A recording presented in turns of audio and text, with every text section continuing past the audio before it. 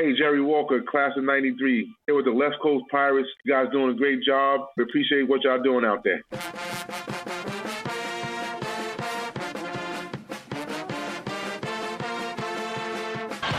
will try to go all the way. Layup in, he does, and the Hall back in the middle of it. Seconds to go in the game. Winchester, 7 seconds. Caver, the hair, fires. Jordan, Ramus, Holloway, all the way.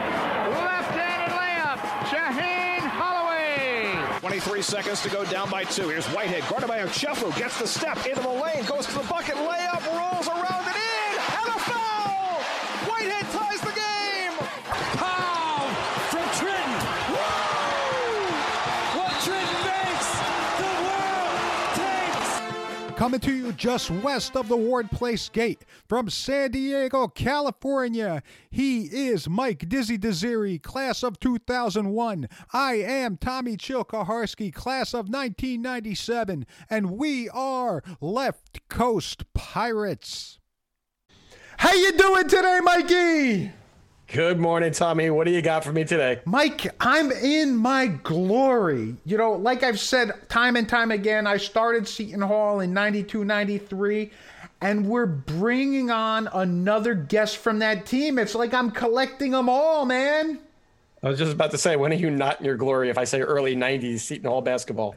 It was a good time, Mike. We were winning. We were moving far into the tournament, man. It was great times. And what better way to celebrate that time period than bringing in Bryan Caver to the podcast?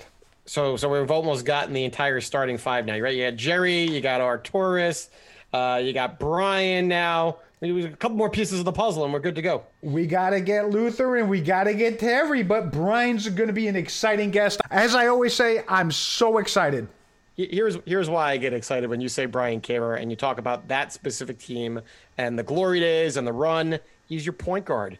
The point guard runs the show. The point guard knows kind of all the intricacies of what's going on in the game, the strategy, you know, what coach wants them to execute. So it's going to be really interesting to see how Bryan kind of remembers some of those games and specifically how kind of PJ kind of ran the show in relation to him and the dynamic between the two of them. As always, I'm excited. Well, without further ado, he won back-to-back NJSIAA Parochial A state championships at the old McCorston Catholic High School in Hamilton Township, New Jersey. Played for Seton Hall University from 1990 to 1994. Tied for 54th on the all-time scoring list, 12th on the all-time assist list, 14th on the all-time steals list, and was an assistant coach after his playing days at Trenton High from 2010 to 2015. Please welcome to Left Coast Pirates Live, Bryan Caver. Bryan, how are you today? I'm wonderful, man. I'm glad to be here, man. I'm excited. My new thing is asking all the guests, like, how do you feel about that intro, man? It's just over the top. Intro is crazy. I almost put my sneakers back. That's what Remus says. Remus says, I'm ready to play. Let's go. I'm ready to play now. Jeez. All right. Well, Bryan, thank you for joining the show again. I appreciate it. No, I appreciate it. Thanks for having me, man. All right. Before we get started, happy belated birthday. I noticed the other day on Facebook, right? Yeah. Last week. Yeah. Yeah. I'm not going to date you. I know. I feel like we're getting old. Don't do that. The last time I said we're getting old, Shaw got really mad at us. He got really mad. Right. All right. So with everything surrounding the pandemic and everything, how'd you get to celebrate? Did you do a Zoom call? Well, I did a Zoom call with my families. My son is in Texas. My daughters are here, and my wife and stuff. We did a Zoom call. Then we did a little cookout, just something intimate, just with a couple family members, just hung out, laughed a little bit, moved on. It doesn't matter much when you get, you start getting up there. You just want to enjoy the quiet. I don't know. I think Bryan's starting to look like me. We got the same amount of gray in our beards here, man. Yeah. This is why I don't grow it out. So can't hide it anymore. All kidding aside, Bryan, is everybody safe and healthy with everything that's going on? Everyone is safe and healthy. Early on in the pandemic, I lost a couple family members, 2 cousins. But beyond that, everyone is pretty safe and kind of still, adhering to those guidelines. Trying to just keep that social distancing as much as possible and, keeping our face covered when we're out. So. Well, our condolences for your loss there, Bryan. It's real sad when we hear this stuff. Yeah, absolutely. So it hits home when you start getting the personal stories that affected the ones that we know. All right. We've also been opening our show recently trying to be respectful to what's going on with the racial inequality that's facing our country right now. I personally follow you on Facebook, and what caught my attention the other day was a post to the Seton Hall Pirates basketball group. And in your post, you drew attention to a song about encouragement, and that was actually co-written by yourself. So can you take a moment and tell the audience about the message behind that song and how it relates to what we're going through? Well, it's kind of twofold. It kind of fit the so I managed a group called Devoted. They're a gospel group from the Trenton. I've known them maybe for 30 years. So we co-wrote this song. The first premise is one of the members of the group, there were 5 members. One of the members passed away on Christmas, this past Christmas. Just unexpectedly, he just passed away. He had a heart attack and just passed away. So that was just kind of our way of kind of paying tribute to him at first, which is Reese Johnson. And then, so in January, as we started to release the song, 2 months later, the pandemic hits. And then it was just kind of really, the song was just really to encourage us, encourage his family, friends, those, but then it kind of took a turn. And it was just kind of really poignant for what was going on in the country at the time with this pandemic and people losing people suddenly. We just don't know what's going on. We don't know what to do. So the song was just kind of fitting, just encouraging people to just, God will give them the strength to kind of endure what we're dealing with. And it's kind of helped us, and it's helped some other people as well as his family. Without trying to take any less importance from that message and what's going on in the world, we're going to take a detour here and move into your career as a basketball player. Now, for the last 2 years, Seton Hall fans have heard one phrase over and over, and that's what Trenton makes, the world takes. But 30 plus years ago, Bryan, you were lighting up the Trenton area yourself. Like I mentioned during the intro, you went to McCorston Catholic High School, which now is Trenton Catholic Academy, if I'm not mistaken. Yes. Back-to-back Parochial A state championships, first team All-State pick, player of the year in Mercer County, and McDonald's All-American. Now, being a McDonald's All-American is quite an honor coming out of high school. And those rosters back then were stacked. I mean, looking at the East-West game, you could see names of players who were going on to own college basketball for the next few years. Eric Montross, Ed O'Bannon, Grant Hill, just to name a few. I mean, we can keep going with those names. Yeah, Penny Hardaway, all those guys. Luther Wright, a former teammate of yours. But you know what caught our attention was we didn't see your name listed in that game. Did you have an injury or something that prevented you to play that game? Didn't have an injury. So it's a little different now. Back then, what transpired was you get your letter from the McDonald's All-American team, and they tell you that you're a McDonald's All-American selection, which is a great honor in itself to even be mentioned. But what happened in those days where as they formulated teams, New York was really thriving, like with your Khalid Reeves and Adrian Aldridge and Derek Phelps. So they only took 2 players from New Jersey at the time. So I was ranked number 3 in New Jersey behind Luther Wright, who was my former teammate, but also Pat Sullivan, who played AAU with me on the Demons. So they took those 2 players, and then they took 9 players from New York at the time. Jamal Mashburn was on that. So it was a bunch of those guys. So I felt a little slighted, but, it was still an honor to be mentioned in that. I would have loved to have been able to play in that game. So, you could put a little mad face on the screen, if I could. But no, it was just a tremendous honor. But like you said, the talent level was just incredible. Rodney Rogers played for the East. It was just all those guys went on to play in the NBA, which was phenomenal. Now, far be it from me to disparage a former Pirate, but I'm thinking they probably needed some size when they brought Luther into the game because, my high school played against Luther's high school, and he was such an imposing figure to look at. I mean, you were told, Elizabeth High School's got this 7'2" kid, but that doesn't describe Luther in the least bit, man. Until you see him in person, absolutely. Tommy, there was enough height in that game already. Eric Montross, Sean Bradley. Come on, get Bryan in the I'm game. just trying to get Bryan out here, man. Come on now.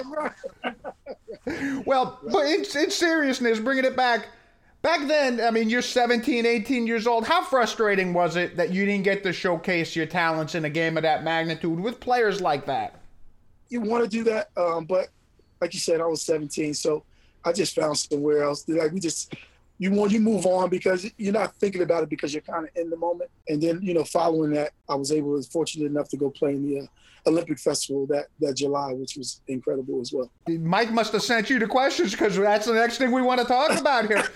So you were selected for the 1990 Olympic Sports Festival, and you came home with the bronze. Right. And the legendary Pete Carroll was the coach of that team. What was the experience like getting to play for a guy like that? One, it was just because I'm from the Princeton area. You kind of all you heard about was Pete Carroll and his legendary, just his passion and his knowledge of the game. That's the first thing that pops out to you is just how much he knows and how much he recognizes and being able to kind of identify all your different talents on the team. But it also frustrated him because that was actually the final team that he said he would never, ever coach an all-star team after that. Because he couldn't stand it because they weren't, he's used to guys kind of being team players. I had Michael Edwards on the team. Guy's just a catch-and-go guy. Guys are really just trying to get numbers. And, I was fortunate enough and I was flattered that he said to me that, just continue to improve. You were a great player to coach. You're very coachable. You listen. And so I was proud that, I was able to just take in what he was giving me and try to apply what he was teaching me. You weren't running any backdoor cuts is what you're trying to say?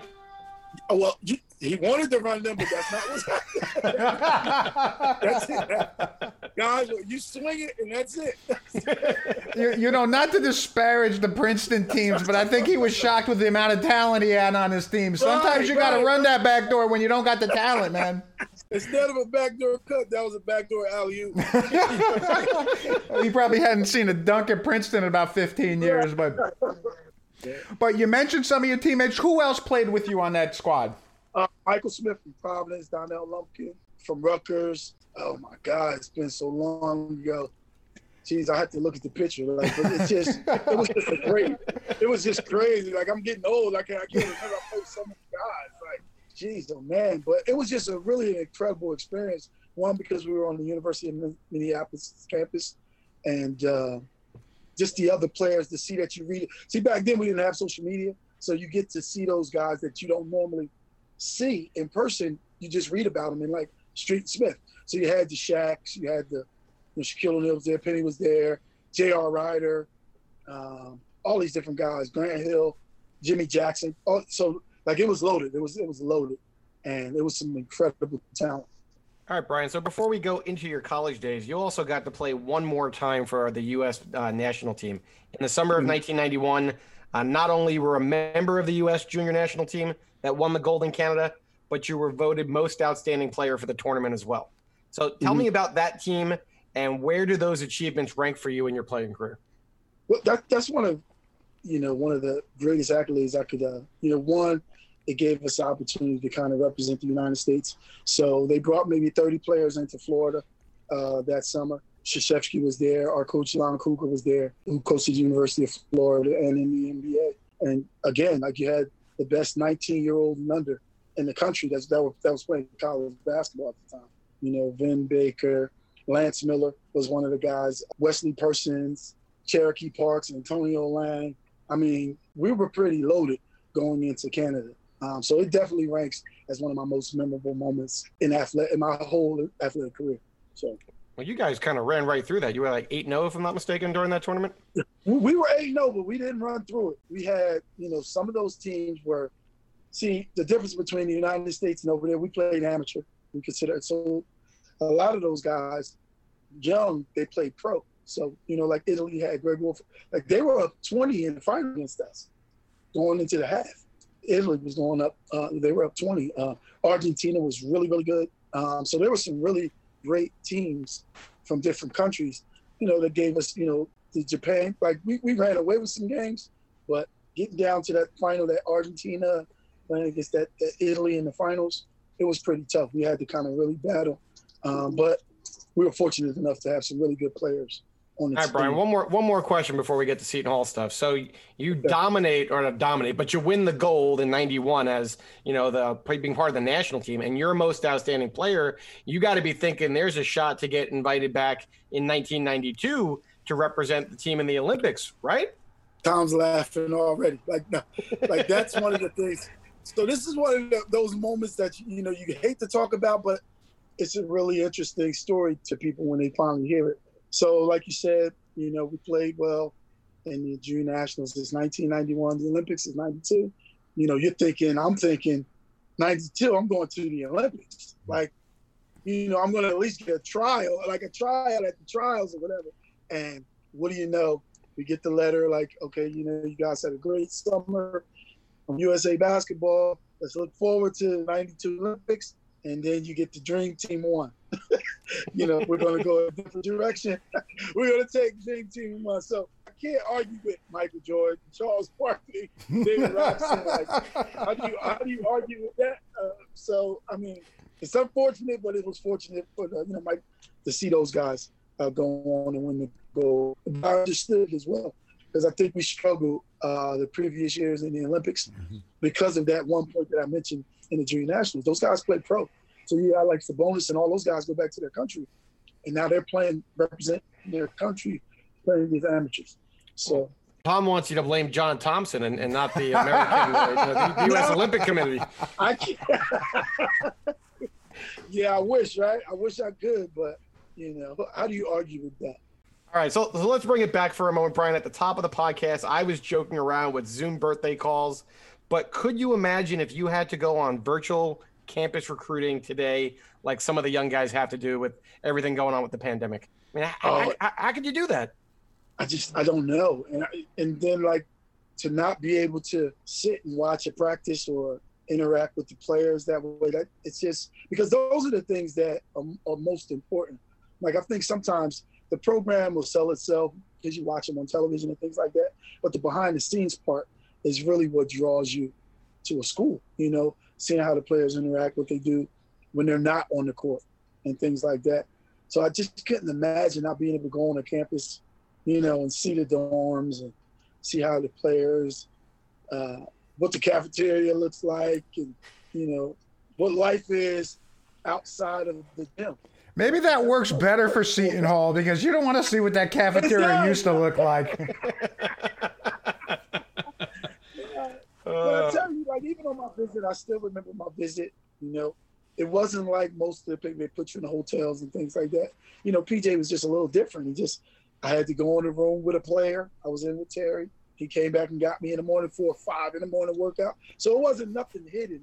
And I think that's what kind of really drew me to them, because not only that, I had a conversation with Luther, an opportunity for Jersey guys to stay at home, John Leahy, but it was just, he didn't really try to overwhelm me with all these, great, here's an opportunity for us to be able to win the Big East. This is what campus life is like. This is what it's like for me to yell at you, wake you up at 5 in the morning, get you to run. Guys don't want to get up and go, but you get what I'm saying? So that was really the difference maker. So they didn't dress it up. But when you went to, right. I'm assuming Seton Hall wasn't your only campus visit. So where else did you take official visits to, and who else was recruiting you the hardest? Providence, Rick Barnes was really recruiting me hard. Providence was recruiting me hard. Syracuse, I actually committed to Syracuse verbally. Me and Jamal Mashburn were on campus together. Tom's going to stop the interview right now. Tom's going to stop the interview. I did. He hates Syracuse. Hates Syracuse. Well, I understand why. But no, I verbally committed to them, and then I kind of changed my mind. I backed out because it was just between Seton Hall and Syracuse. And that, I think that was the difference, though, Tom. Syracuse put you in a nice hotel. They show you all the, Derek Coleman was getting ready to be drafted number 1. I'm there with probably Jamal Mashburn is my recruit mate on the visit. So it's it was the first weekend of visits.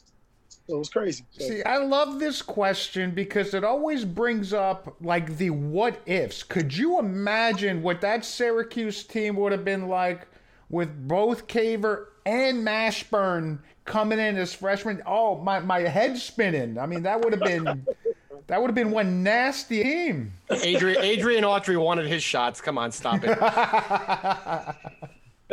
Well, Bryan, your time at Seton Hall, that was my heyday. You know, we're about the same age. I believe you're a year older than me. And as we were looking back at your Seton Hall career, you were part of an inordinate amount of big moments and great rivalries that defined that old Big East. I mean, just looking at this list, it takes me back to those days, and it just, I'm already excited. You're talking about getting your sneakers on. I'm getting my sneakers on, man. But we're going to go over some of these. We grouped some of these great moments together, and we're going to take a stroll down memory lane. And one of the first topics we want to talk about is some big game winners and buzzer beaters. Now, if you listen to our intro, you hear one of those buzzer beaters that you passed off to DeHare. It's a Caver to DeHare. It's good. But we're going to go through these, and we're going to talk about your experiences. Okay. In 91, during the Big East tournament, Oliver Taylor had one of those out-of-body experiences where not only he had one game winner, he had two against Pitt and Villanova. Now, describe the confidence that the team was building after those two games.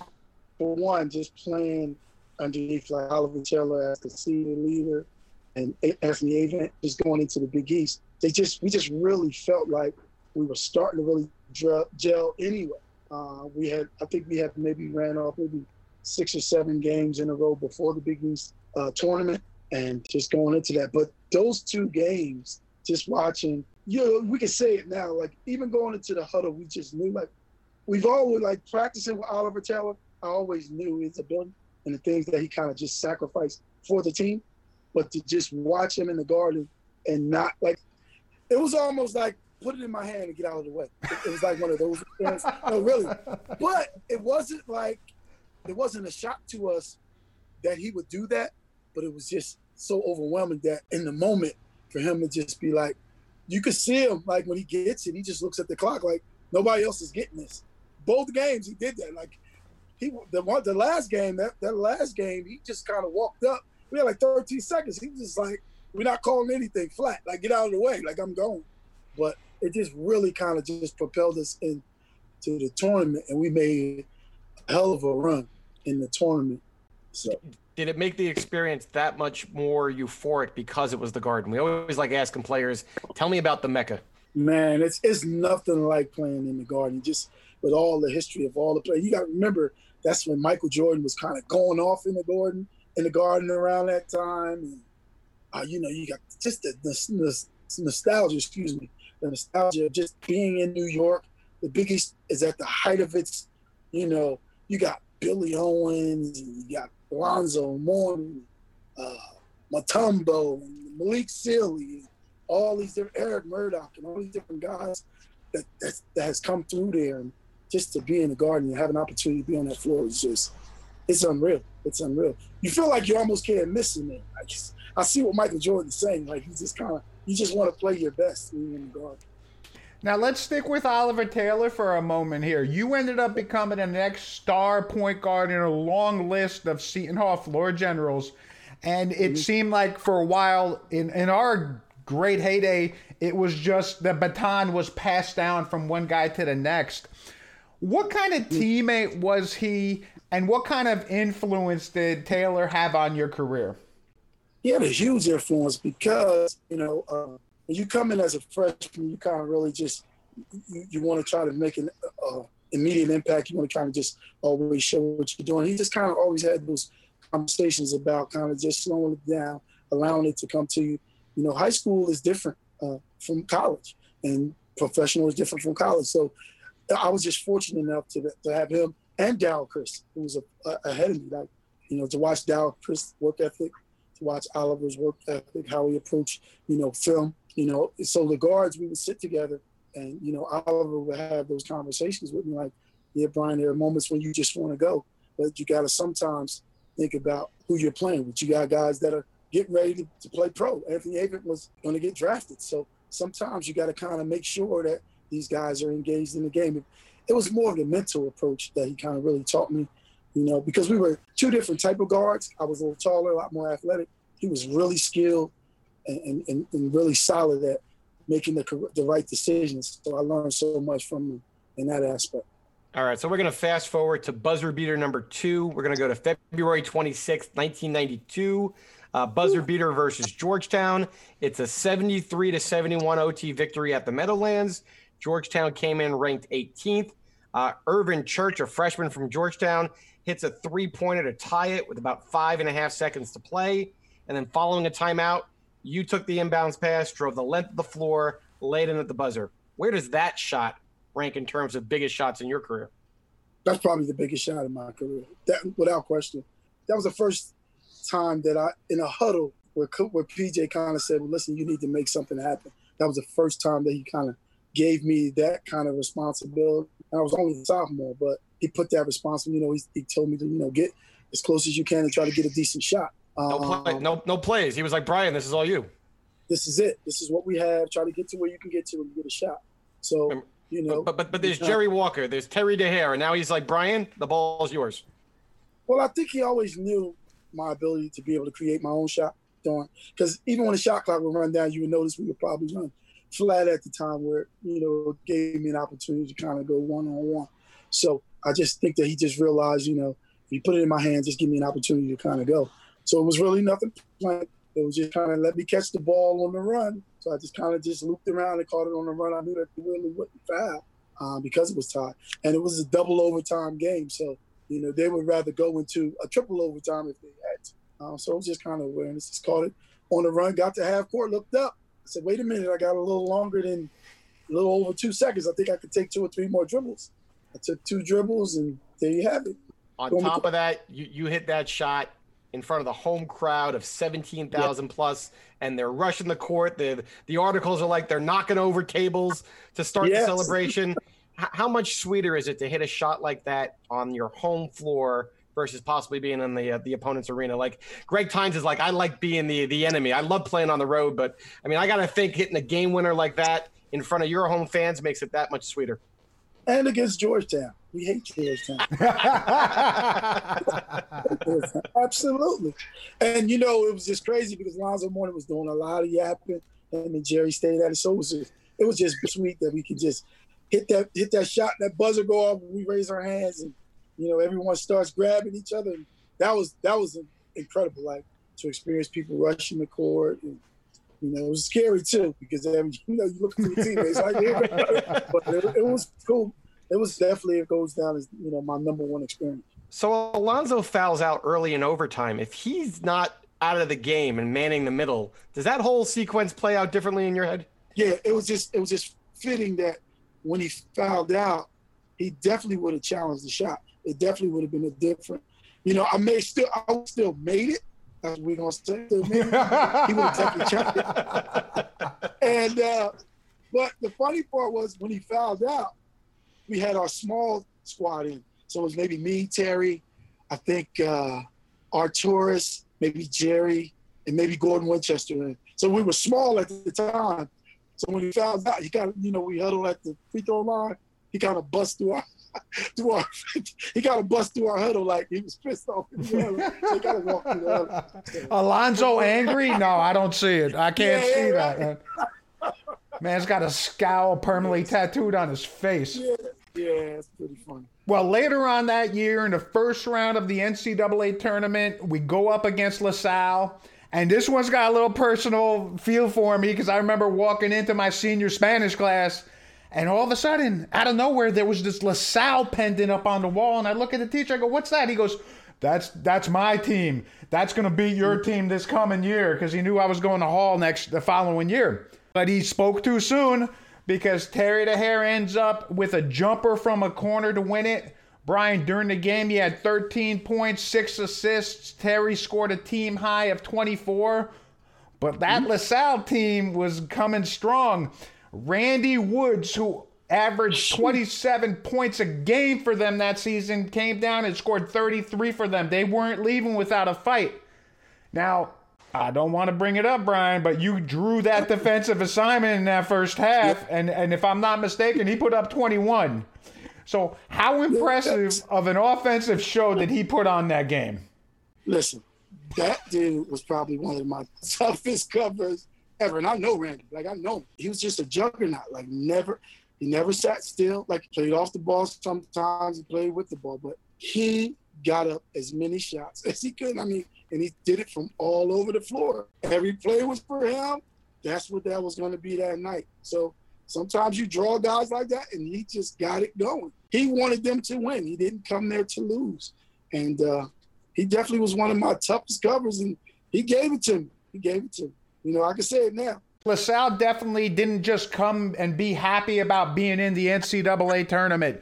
You know, Seton Hall eventually found itself with the ball and the tie game with 46 seconds left to play.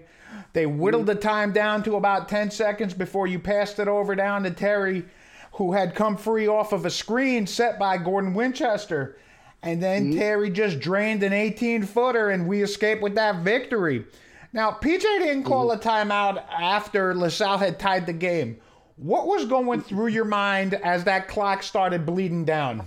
We kind of knew what we wanted to do. So most of the time in games, in close games like that, if another team calls a timeout with like a minute or two go, we kind of go over some of the, situations that we have. Like if we have the ball with, clock, I think it was 45 seconds at the time, something like that. So we knew that we had plenty of time. We had 2 timeouts to go. If we get in this situation, we're not going to waste the timeout. We already know what we want to do. We already know who we want to go to. So we kind of had it going. That's not open. We had options off of that. So, that's the one thing that I will attribute to being at Seton Hall. We were always really prepared. Bruce Hamburger was incredible with preparing us with scouting report. And, we used to tease him a lot, but, him, Coach Brown, and Coach Tom, they kind of always had us prepared. So we were prepared for in-game situations. That's what I mean. Like, even with Oliver Taylor, like, knew what was going on prepared. So, we just knew that we were going to get a good shot. We were going to run our set all the way through and get a good shot. And, Terry, he was like, if it's open, I'm going to knock it down. So I said, all right, we'll just make sure we get it to you. Let's go. Just like butter on Terry. Terry just like butter. Terry could go 300-400 and be like, I'm going to make the next one. Just give it to me. And the good thing was Terry didn't go 3 for 100 too many times there. Nah, but he was just that kind. He was confident. So, Bryan, you talked about running your set. So if my eyes didn't deceive me going back and watching that game, it looked like you went to that typical double stack set. And you mentioned that was, Coach Hamburger had good strategy. They ran that same set multiple times at the end of the 89 championship game. Was that really the go-to play for PJ down the stretch? Kind of not like his go-to, but it's the option off of our break set. So our break set, we just kind of kick it ahead. We can get a double screen for Terry and then a follow-up screen for our tours coming off. And then we can go into our blue set, which kind of allows Terry to utilize a single screen on one side and a double screen on the other side. So when you got players like a Terry DeHare or John Morton like that, it's really difficult to cover a guy if he has an option coming off a single or double. Even if you get that big, to kind of hedge out and switch off, Terry will be able to go by that guy, with no problems. All right, Bryan, so let's transition away from game winners and buzzer beaters, and let's move into our second topic. We want to talk about some of the historical streaks that you were a part of. First one being beating Syracuse and breaking that 23-game losing streak. Let me set the stage again. February 11th, 1992, Seton Hall 86, Syracuse 76. The Pirates are ranked 25th. Cuse comes ranked 10th. The Pirates had dropped 23 straight to the Orange Men, dating all the way back to 1981. 17,584 fans turn out to witness the streak come to an end. And the turning point is a scramble for a loose ball in which you kind of corral it, get the pass over to John Leahy with 2 seconds to go on the shot clock. He bangs in the 3, gets fouled, completes the 4-point play, and puts the Hall up by 9 with just under 5 to play. I mean, you guys at that point probably knew that you had it, but you had just played them 10 days prior and lost by only 3 at the Dome.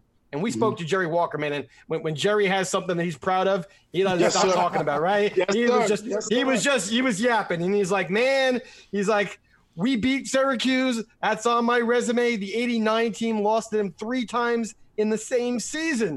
Yeah, we talk about that all the time. How important was that for you guys to go out, end that streak, and kind of put that on your resume? I mean, that was incredible. And losing to them in the Carrier Dome by 3 it was just kind of like that punch in it, like we had an opportunity to do something special, but we got them again. And let's get them when they come to us. Whatever we have to do, we're going to out-scrap them. They're not going to just lay down. And you, for someone to say I played at Seton Hall and not know that they've never beaten Syracuse, they'd be lying. We knew every time we played them that we never beat them. So we knew that at some point this thing is going to stop and we're going to change things. So after that loss by 3, we kind of went, that was our focus. Like we just kind of went in saying, we got a couple games in between us, but when we get them at home, we knew once we got them back at home, we were going to put it on. And that was our mission. We just saying, we're not losing this. And like you said, that loose ball, I remember it. And John was just, I could see John's eyes now when I swung it to him. He was like, oh, I can't wait to let this go. you know, I don't know if this one was sweeter or the 30-point drubbing that you gave them the following year. And if I'm not mistaken, we were up 27, and John Leahy hit another 3 to end that. Yeah, to end it. Yeah, he did. John's like, give me that ball. I'm throwing up another 3. John was shooting 57% that year from 3. I think he wanted every shot behind the line. Every shot he could get. Yeah. Well, now we're going to look at a different kind of streak that actually would start the year after a win that you were part of. February 26th, 1994, the last win at Nova for 26 years. Wow. Yeah, that's what we said. They're grown men that didn't know that we beat Nova at points. You scored 21 points in that game. You held Villanova star Kerry Kittles to 15 on the other, and Kerry Kittles was a bad man during those days. Yes, sir. Yes, sir. And the Pirates walked out of John DuPont Pavilion with a 70-59 win. Now, you were nearly perfect in that game, hitting 4 of 6 three-pointers in the second half. You grabbed 8 rebounds. But what is lost in that story is the importance of that game during that season. You guys faced a must-win. You were 13-11 and 6-10 in the Big East. Mm-hmm. Nova was riding a big 7-game winning streak into that game, and the Wildcats had already beaten us at the Meadowlands thanks to 25 points from that man, Kerry Kittles. How did that victory get the season turned around for your group? Well, I think it was a road win against a team, like you said, that kind of really handed it to us at home. And they were on they were riding high on a win streak. So I just really think that it kind of made us ultra focused. One, we wanted to, you kind of understand as the seniors like Arturis and myself, John and those guys down there, we kind of understand what tournament looks like. So, we're saying this is a must win for us. You know what I mean? This is a must win. So that's kind of what our mindset was as the leaders of the team. Like you said, I drew the challenge of having to guard Kittles. I was fortunate enough at the time they had Jonathan Hayes had gotten in some trouble or something. They had some things going on. So it kind of moved Kittles to the one spot, which is a different feel for him. And it's easier to guard him from the one spot than rather having to guard him from him coming off screens. I could play off screens and things like that, but it's easier to manage a player, guard him off, with him having the ball. I can get better help that way. And he was kind of setting the tone. So, but it was incredible. I played well. That's probably one of my better games. But it just kind of, it made us ultra focused going into the remainder of the season and kind of getting us some pivotal wins and putting us in a space where we needed to be after that. Now, did you ever think you'd be reading all these flashback articles that went back 26 years about how you led the team to victory at that point? I mean, it's almost like it was like a broken record for years on end, hearing that over and over. We haven't won at Nova. I couldn't believe that it had been that long. I couldn't believe it. Like, with all those great teams that Seton Hall had and all those players that came after us, it was mind-blowing. And I was getting interviewed about it. I'm sitting here like, why are they calling me about this game? And I'm like, and then when you start hearing about it, you're like, wait a minute, this is crazy. We're going to move on to our third topic of groupings, and you already kind of alluded to it, the rivalries against Georgetown and Syracuse. And I'm going to throw St. John's into the mix as well. Absolutely. You played those three teams 30 times over the 4 years that you were there. That's basically almost 25% of your college career is facing off against these three teams. And when you played them in those 30 games, they were ranked 22 out of those total matchups. And your record during those 30 games, 15-15. Tom likes to say it's not a rivalry unless, each side of the rivalry is coming home with some victories to make the other team a little bit bitter and make you want to come back and win the next one. And from 1990 to 1993, in the standings, the top three teams in the Big East were always represented by one of those four schools. It's pretty crazy stuff right there, right? So what were some of the most fierce competitors that you remember from that rivalry? Ooh, wow. I mean, that Joey Brown from Georgetown, man. That little dude, man. That dude was a pit bull, man. And we're friends now on Facebook, which is incredible.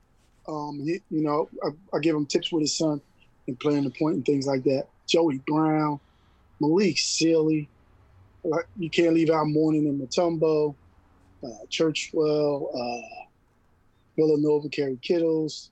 Oh my God, so many. Jesus Christ. I mean, like even Pitt, but St. John's, you got Lee Green, he passed away from the coronavirus this year from St. John's. Lamont Middleton. Them dudes are the Big East is just so competitive. I mean, even we talk about like the teams that were ranked, but if you caught a downs like Boston College, like Bill Curley and them guys, and Malcolm Huckabee, those guys were fierce, competitors, man.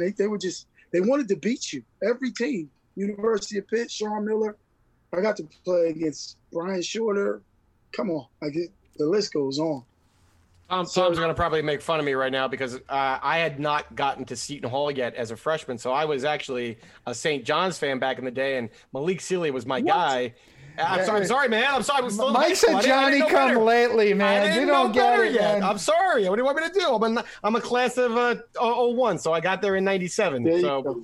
Luckily, I grew up in Maplewood, Brian. So I was walking into Walsh Gym in '87 to watch Mark Bryant play. So, but you mentioned Malik Sealy. Malik Sealy was a quiet guy from what I remember, but his numbers, he was right behind Chris Mullen on their all-time scoring list. Talk about Malik. I know he passed on later in life due to I think it was a car accident. But talk about Malik and how dominant he was in the Big East. I mean, he was one of those guys, man. Like I knew Malik from high school as well, going to like 5-star and things like that, Nike All-American camp. But he was just like a quiet assassin. You get what I'm saying? Like he wasn't much of a talker. He didn't really do a lot of talking, but his game really spoke for him. And he was a stat stuffer too. Like not only did he give you 25 or 27 points, but he'd give you 14 rebounds. He gets 4 or 5 steals.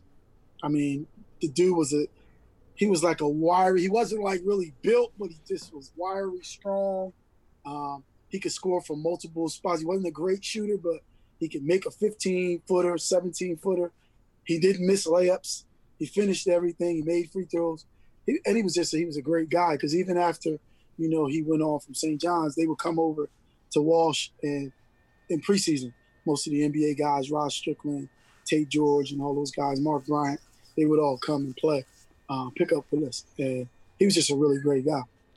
Talk about guys that could fill the stat sheet. Lawrence Moten could put the ball in the basket for Syracuse. Talk about Lawrence for a second.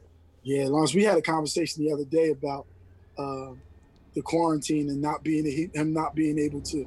He still plays. Like, that guy still plays. No, seriously? In his 40s? Yeah, he does. He still plays. And his daughter is really, really good. So he's another guy. Just really, really not big, not too tall. He had some size, but he could rebound it. He could pass it. And he could flat out score. Like, you really couldn't stop him from scoring. He had a really weird shot, but you couldn't leave him open. You know what I mean? And then if he missed it, he was kind of like Rodney. He could go get his own rebound. All right, so in this rivalry, Tom and I want to ask you kind of what was the most difficult defeat And to me, tell me if I'm wrong, back to the Syracuse rivalry, semifinals, 1992 Big East tournament, you guys lose 70-66. And when the game was tied at 66, unfortunately, you had a turnover. Syracuse goes the length of the court for basically the game winner. Was that the most difficult defeat in the rivalry? I don't think so. Okay. It was a turnover. It wasn't the most difficult in the rivalry. My most difficult loss in my career was Western Kentucky. That was because I believe I didn't do enough.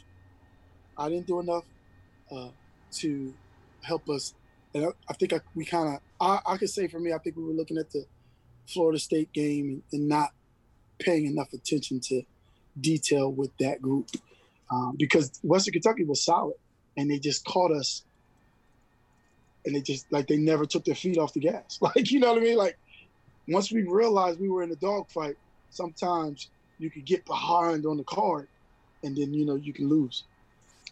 Well, let me save this from Michael with him talking about all these great Big East players and these losses. And let's bring it back to Bryan and some excitement here. We've also had some satisfying victories during your time there in these rivalries. Now, I already mentioned the 30-point blowout in the title game against Syracuse. There was a blowout of St. John's to win the outright Big East regular season title. What stands out to you as your greatest rivalry win? I think you hit it. That St. John's just definitive outright win of the Big East.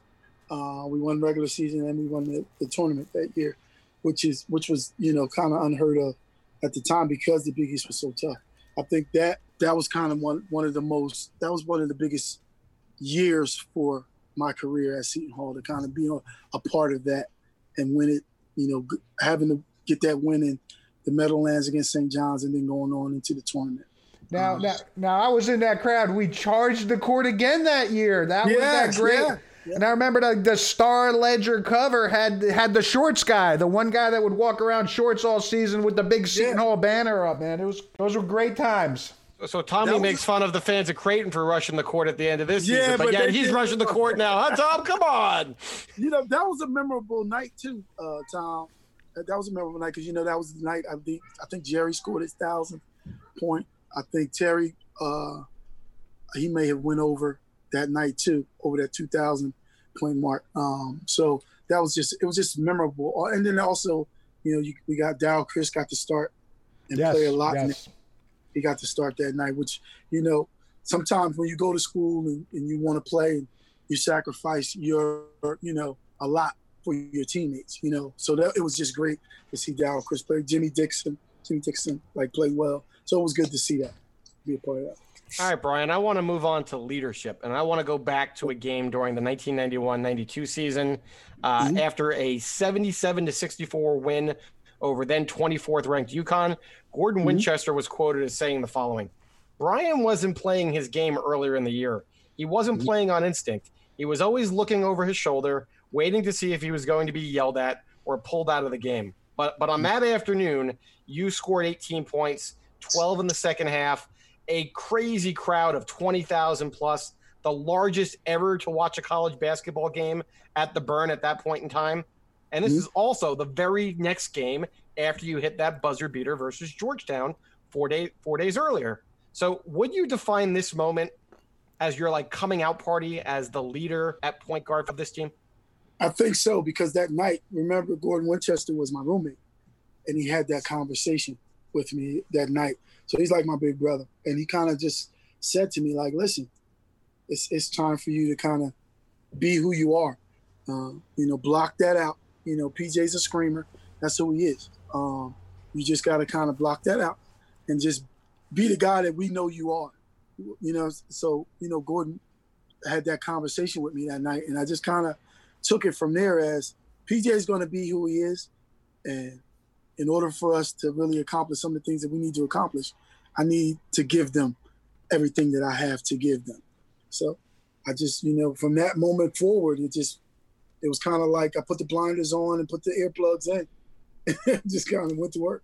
So now I'm going to try to piece together the puzzle here and kind of assume a couple things. So correct me if I'm wrong, but what I find that was interesting about that whole storyline is you didn't get the start that day. You were held out of the starting lineup for breaking a team rule. So is Gordon having the conversation to kind of get your head back on straight? Because with the press, PJ nor yourself would reveal what the infraction was, in the post-game article. So what was the reason why PJ kept you out of the starting lineup? Oh, you want to go deep? So there was an incident that took place in the dorms with a student calling me a racial slur, and I popped the guy. I ran and I popped the guy. So he needed, to do something on my end to, as a team infraction. So that's kind of what they did at the time. And that night, that was kind of the conversation that's what prompted the conversation with Gordy and myself. He was like, you can't be doing that. I know, you're too valuable to us. And so, it was a couple of days that transpired before the Connecticut game. And then, so that's what the infraction was. Now, speaking of PJ, we love getting former players to give us some insight on the man as the coach and whatnot. And these always seem to start at what PJ would yell at the players. Like when we had Mark Bryant on, we found out he wasn't Mark Bryant. He was blankety blank 00. Yeah. When Adrian Griffin was on, we found out he was FNAG. So what was your relationship like with PJ as it developed over time? And what was your name? I was effing baby. They called me baby because I was the youngest on the team. So I was effing baby.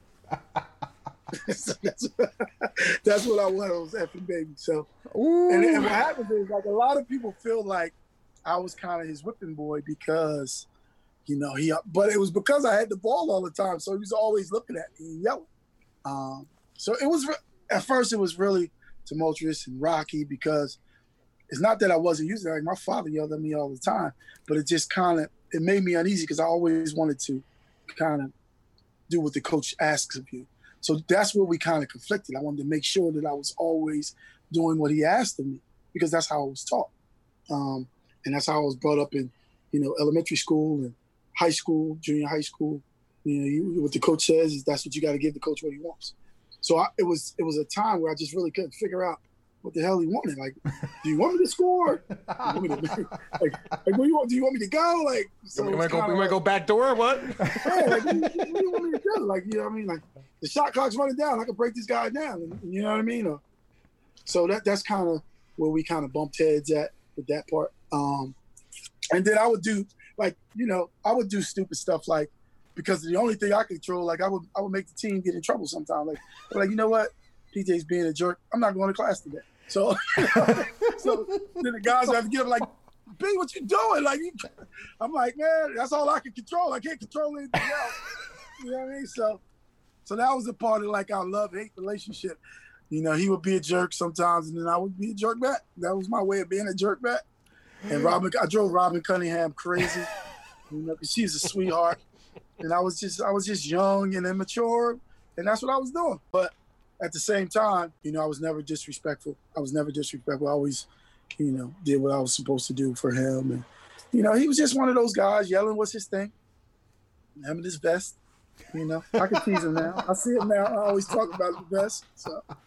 Sweater vest. I mean, made him famous. Like, oh, yeah. Oh man, like, I'm gonna. Why the hell would you put on a sweater vest? Like, what? I gotta compose myself here.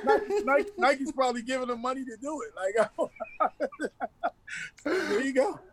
Okay, but so as we were talking with Adrian Griffin a few weeks ago, he said as he got older and as he got into his professional career, he seemed to understand a little bit better what PJ was trying to express to him.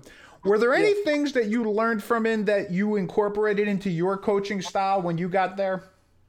A lot, actually. A lot. I learned a lot from my high school coach, John Castaldo, but with PJ, I definitely learned a lot. And because the one thing, people always they say crazy stuff. Like, he didn't like black kids. I was like, come on, man. Like, you really, that's not who he is. Like, don't do that.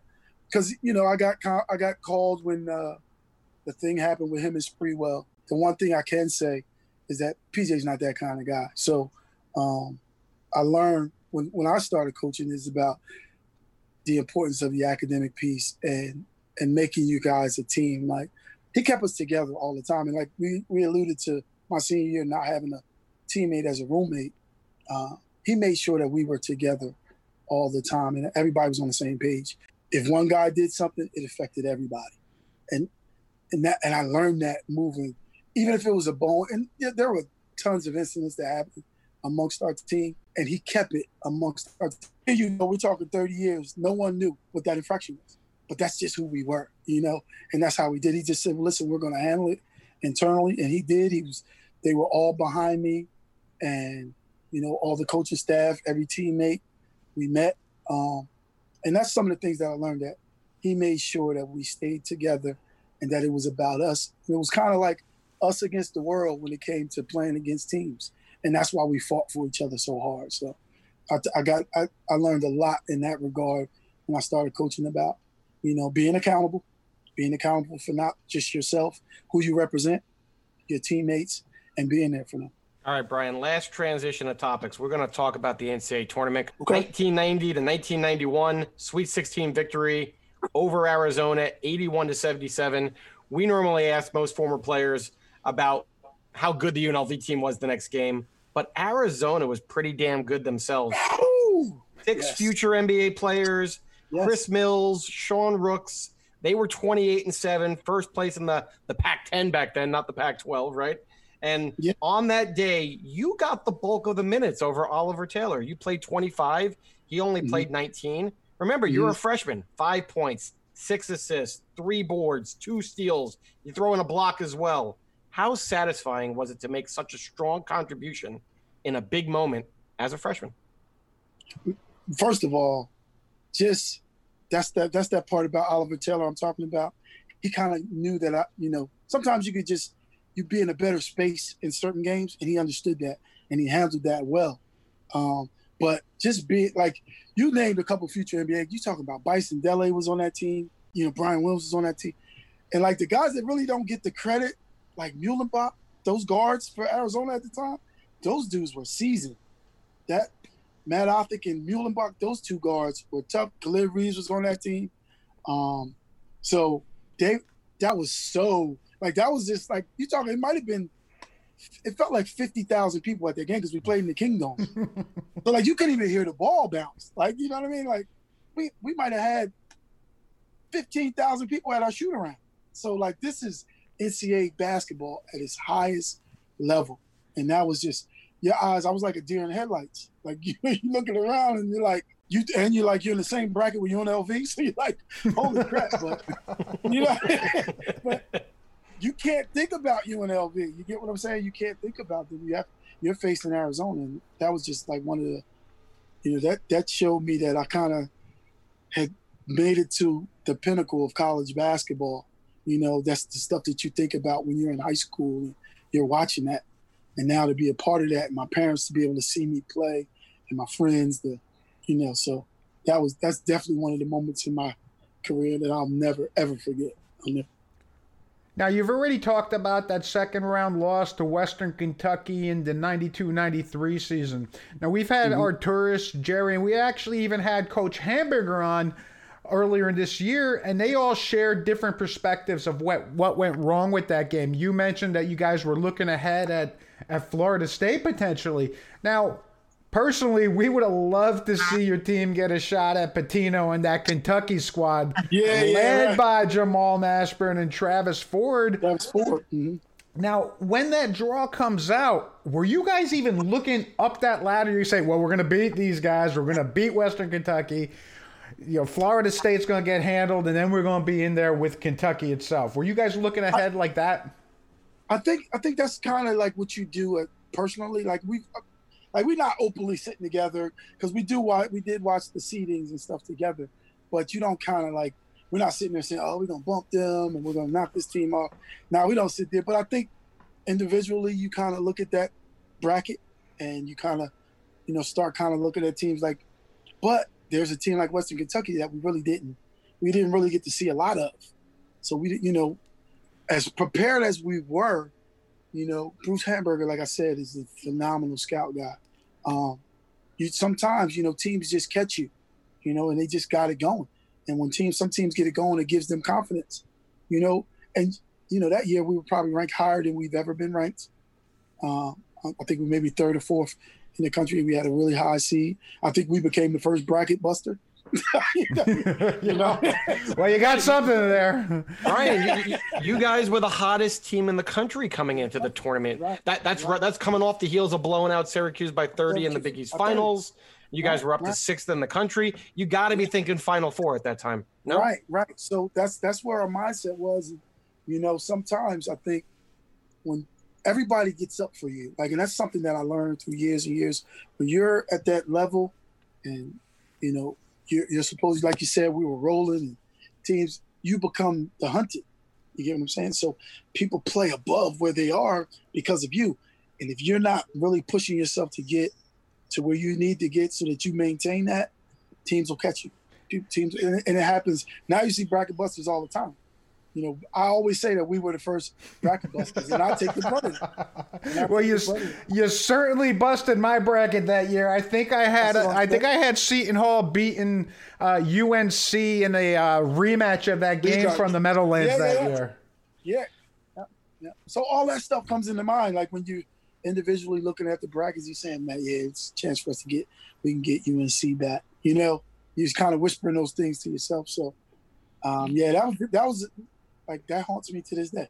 Bryan, you keep on saying that you put it on yourself, but that's a loaded team. Arturis, Terry, Jerry. Mm-hmm. I mean, there's multiple stars on that team that could contribute and step up in that moment. Why do you feel like this was on your shoulders? Because, I'm the point guard. I kind of got to, you got to kind of take control of those things when we're not hitting shots, we're not getting what we want. I think you got to kind of step up and make sure we get those things. We get those shots that we need to get. We make sure we get those defensive stops. I think a lot of times we didn't get those defensive stops that we should have gotten. So, that's just being a part of that team and knowing who I was. That's why I take the brunt of that as being kind of like the leader of that team from the point guard position. Like you said, we were loaded. Other guys could have done some different things. But, if we could go back, there would probably be a different outcome. I know that. But well, yeah, that's what makes history history. 99 out of 100 times, you're not losing that game. We get that. Exactly. All right, one more game. All right, so we're going to go to 91-92, Sweet 16 versus Duke. Duke wins 81-69. I saved this one for last because there's a little bit of controversy here. Duke ends up going on to win the national title. The very next game, Leitner's hitting that memorable shot versus Kentucky in overtime. So there's no shame in losing to the back-to-back national tournament champions. But when we had Jerry Walker on, he took PJ to task a little bit on this game. He believed that PJ got caught up in the media hype of playing Danny versus Bobby for whatever reason. Now, you're listed at 6'4". Bobby, if he's lucky, is a 6 foot in the box score. And Jerry's telling me that he's giving coaching advice to mix it up and clear things out for you to post Bobby up. Right. But Coach wouldn't listen to him. But Jerry's like, PJ wouldn't listen to me. He's like, Coach says we're sticking with our system. That's what's got us here, and that's the way we're going to play it out. If PJ had taken Jerry's advice and let you go to work on Bobby one-on-one, could the outcome of that game change? I believe it would have definitely made a difference. They would have had to make an adjustment to that. I think sometimes we can get caught up with one in the media. I think, everybody, the brothers are playing against each other. The little sister, they had her on the prompter with the half Seton Hall jacket, half Duke jacket, which was great to see. I think we got to see it, but now let's go win a basketball game. And I think every game is different. And I think that, sometimes you could get caught, from a coaching perspective, believing in playing one way. And I think that when you have an advantage, which is a size advantage, and I could play the post. So I could post him up. I could have posted. And it could have been within the flow of the game if we just ran it just to make them do something different. We could have taken advantage of that size advantage, I believe. But he chose not to. And that was probably the least amount of minutes I played in the tournament. against that team. So that's where I want to go next. Regardless of offensive philosophy, I want to set the record straight. I think the narrative sometimes gets lost over the years. Coach Hamburger was on, and he thought you were in foul trouble. And so when we were bringing up, like, talking about strategy, we didn't have the heart to tell him, Bryan, you didn't have one foul in that game. No, so not one foul. Not one. Burger goes, oh, Bryan was definitely in foul trouble. That's why we went more with Danny. I'm like, okay, Coach. Yeah, sure. No problem. Stop it. Coach Hamburger is a friend of the program. Stop it, Michael. Right. So here's my question, though. How frustrating it was only to log 25 minutes when in the previous two games you're logging 34 and 37 minutes versus LaSalle and Missouri, respectively. It's very disheartening. And, I think when you look at that, it's kind of the tail of the tape. It's 30 years ago, but it still stings because that was like a home game for us. That's Philadelphia. You get what I'm saying? That was like a home game for us. So I'm not sure what the mindset is about that. But again, that's when it goes back to, what is coach thinking? And you see, if they ever show pictures on the bench, I'm sitting there looking at them like, let's go. Like, get me in there. And Jerry's not lying when he said that. Like, Jerry's like, Coach, like, come on. We need Cave in there. Like, come on, Coach. Like, what's going on? Because even the first play of the game, the size difference showed. And I can say it now, because I got pulled out like 2 plays after that, early in the game, right off the tip. We know that Duke overplays everything. We're prepared. So my thing is, if you're going to overplay everything, that creates driving lanes. So the first play of the game, I just drove it and scored it over Bobby. Just drove it. Just because of size, I could get in the lane. And it became, don't start the personal stuff. And I'm like, it's not personal. We want to win. Yeah, we don't want to make it a Danny Bobby thing, but right, it's not that. And Bobby's a great player, but we really thought that you had an opportunity to kind of create a moment in which you kind of could rise to the occasion and take Bobby to task. I really do agree with Jerry on this one. Right. I do. Well, I agree. Well, Bryan, not to belabor this point a little bit, but were they trying to put Danny in a position that he wasn't comfortable with? Danny coming out of high school was a 2, if I'm not mistaken, and now they're trying to have him back you up as the 1. Are they trying to make him into, Bobby 2.0 at that point? Maybe I believe so. I just think that, I believe so. I'm not sure, what their process was, but Danny was comfortable though. Danny's a skilled player. Danny's my guy. He's my guy, and he did something for me that was like most people won't understand. And I won't. That's the one thing I'm not going to share. But, crazy. But I just think, like you said, they may have tried to make Danny into a 1 because of his brother. And Danny was a really skilled player. Like, he could really score it and shoot it. But, and like I said, Danny kind of experienced that too. Should I look to score? Should I shoot? You know what I'm saying? So it was kind of difficult playing for PJ. PJ was a difficult coach to play for in regards to certain things like that. He wanted what he wanted, but he kind of left you in limbo with it. And you didn't realize it until he yelled about it. Like, you know what I'm saying? Like, he wasn't like the sit-down guy, I need you to do this and do that. That was kind of more Coach Hamburger, Coach Brown, Coach Sell. PJ was just kind of like, you knew you did something wrong because he's yelling. Like, you get what I'm saying? Like, not a lot of positive reinforcement is what you're saying. Right, huh? right. But then the shot clock's running down. You can hear him yell to me, "Take him, baby." I'm like, so now you want me to go? Like, it's 4 seconds left. Like, Yeah, I remember that against Villanova. Like, I was in front of the bench. They swung the ball to me. Shot clock's running down.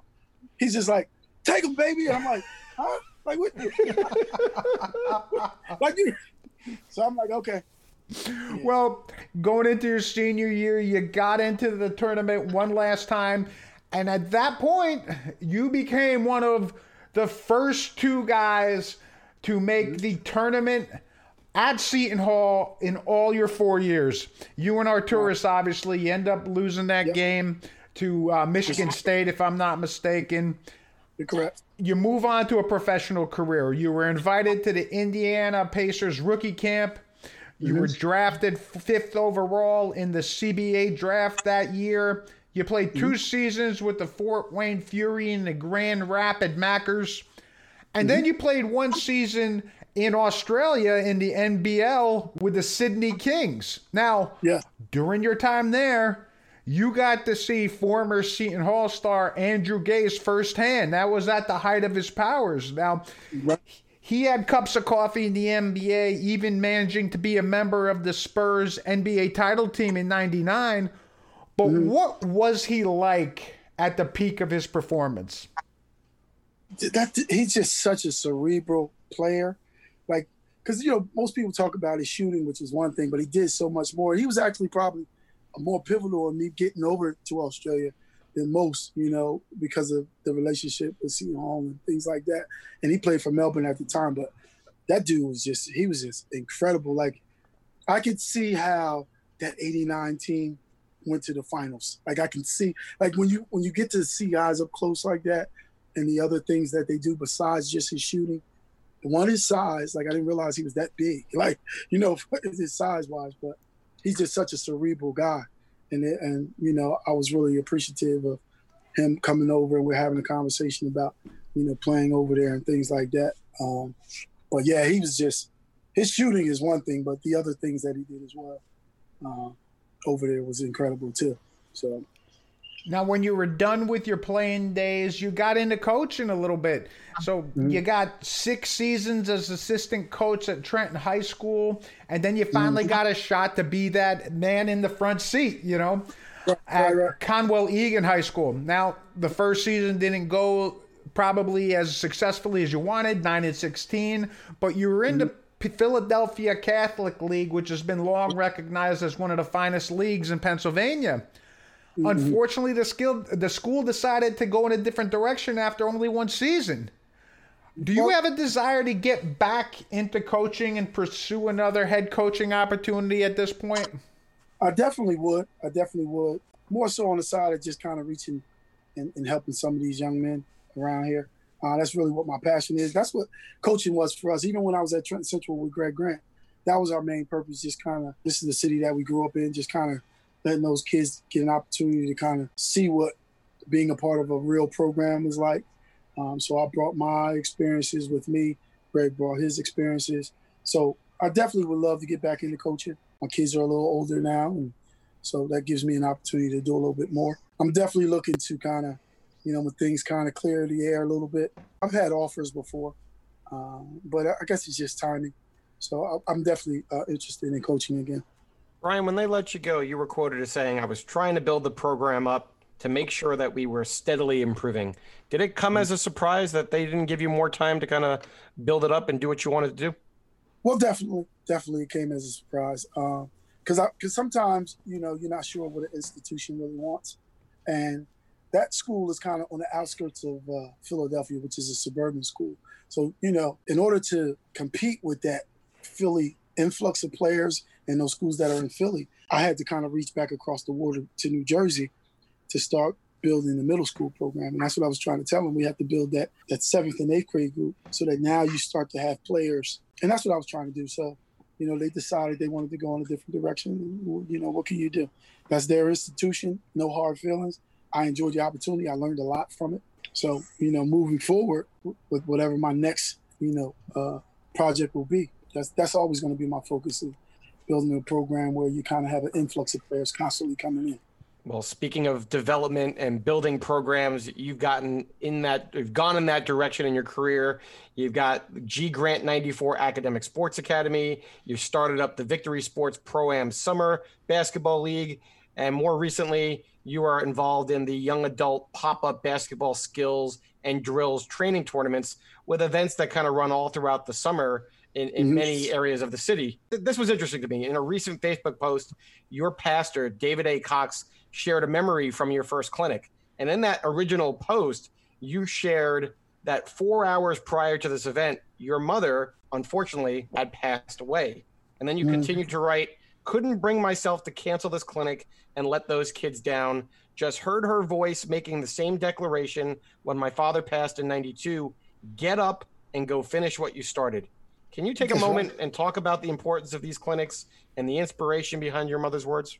Well, the clinics, we put the clinics on. One, it's to give, some of the inner city kids an opportunity to have the training and basketball camp experience kind of brought to them, because most of them can't really afford to go to like your university clinics or get invited to the big time camp. So it gives us an opportunity to reach back and grab those young kids. One, because of the violence in my city, the gang violence, and the kids don't feel safe going to different parts of the city.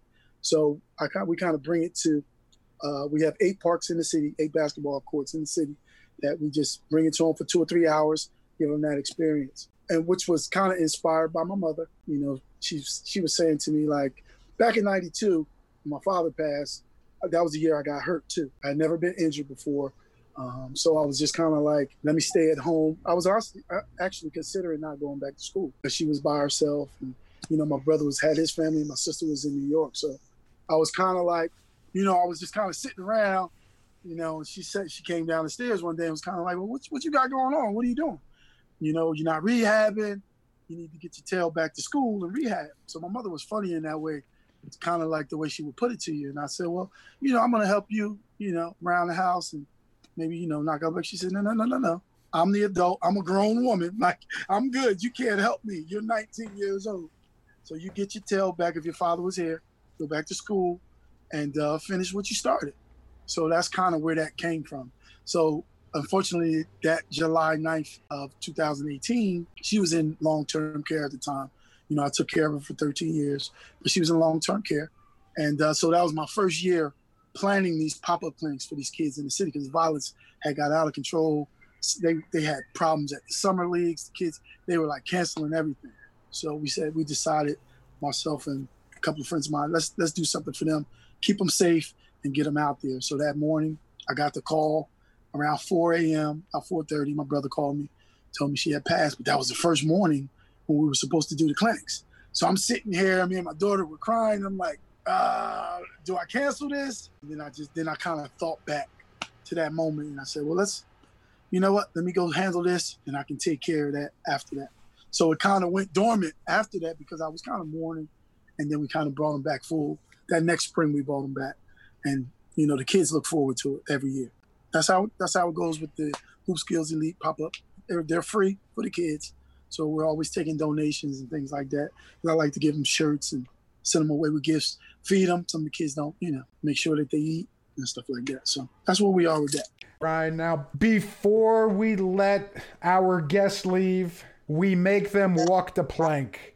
We're going to ask you 5 rapid fire questions. We're wanting 5 rapid fire answers back. Don't think too long on the answer, Brian. Just give us the first thing that pops into your head. Are you ready for this? I'm ready. Let's go. Okay, question number 1. Most points scored in any game at any level? High school, 49, Elizabeth High School Summer League. Which team was your biggest arch rival? Georgetown. Toughest road environment? UConn. Toughest opposing player you've ever played against? Jimmy Jackson, hands down. Best SHU player you've ever seen play? Whoo, wow. Terry DeHare. All right, bonus question. I'm gonna mix it up today. I'm gonna go trivia question for the bonus question. If you were paying attention earlier, Tom gave you a couple of the answers. Name the 3 Seton Hall Pirates who have played in 4 NCAA tournaments. Myself, Arturis. Oh, God, I don't know the third one. All right, Tom, you win the bet. You couldn't get Mike Enzi. It was Mike Enzi who just recently graduated. That's right. Mike Enzi just did it. Yeah, he just did it. I should have known that. Congratulations, Brian. You have walked the plank. Now, Brian, let me ask you. You said you scored 49 against Elizabeth in Elizabeth High School Summer League. Yeah, high school. Was Luther Red on that other side? Yeah, he was over there. He was over there. That was a really good summer league in high school that we played in. That was kind of like a tune-up for us. We would come up north and play, so it was really good. Pretty crazy to think about that last question, though, right? You got 3 guys, and on that list, there's no Terry, there's no Jerry, there's no Angel Delgado, no Miles Powell because they didn't play this past year with the pandemic. So that's horrible, man. Yeah, I know it's some crazy stuff, but that's a pretty exclusive list to be on. Looking back though at all these years of Seton Hall Pirate history, huh? I love it. I'll never get that question wrong again now. Well, hopefully we're going to add a lot more guys to that list in the future years, right? Yeah. So, Bryan, we can't thank you enough for spending some time with us today. We really appreciate you being so open and honest, man. We've had a blast here with you.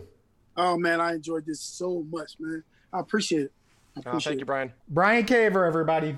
So if you've enjoyed this podcast, please listen to our previous podcasts, which include interviews with former players Mark Bryant, Danny Calandrillo, Adrian Griffin, Jerry Walker, and Shaheen Holloway. For Tommy Chilkaharsky, I am Mike Dizzy Taziri, and you have been listening to Left Coast Pirates.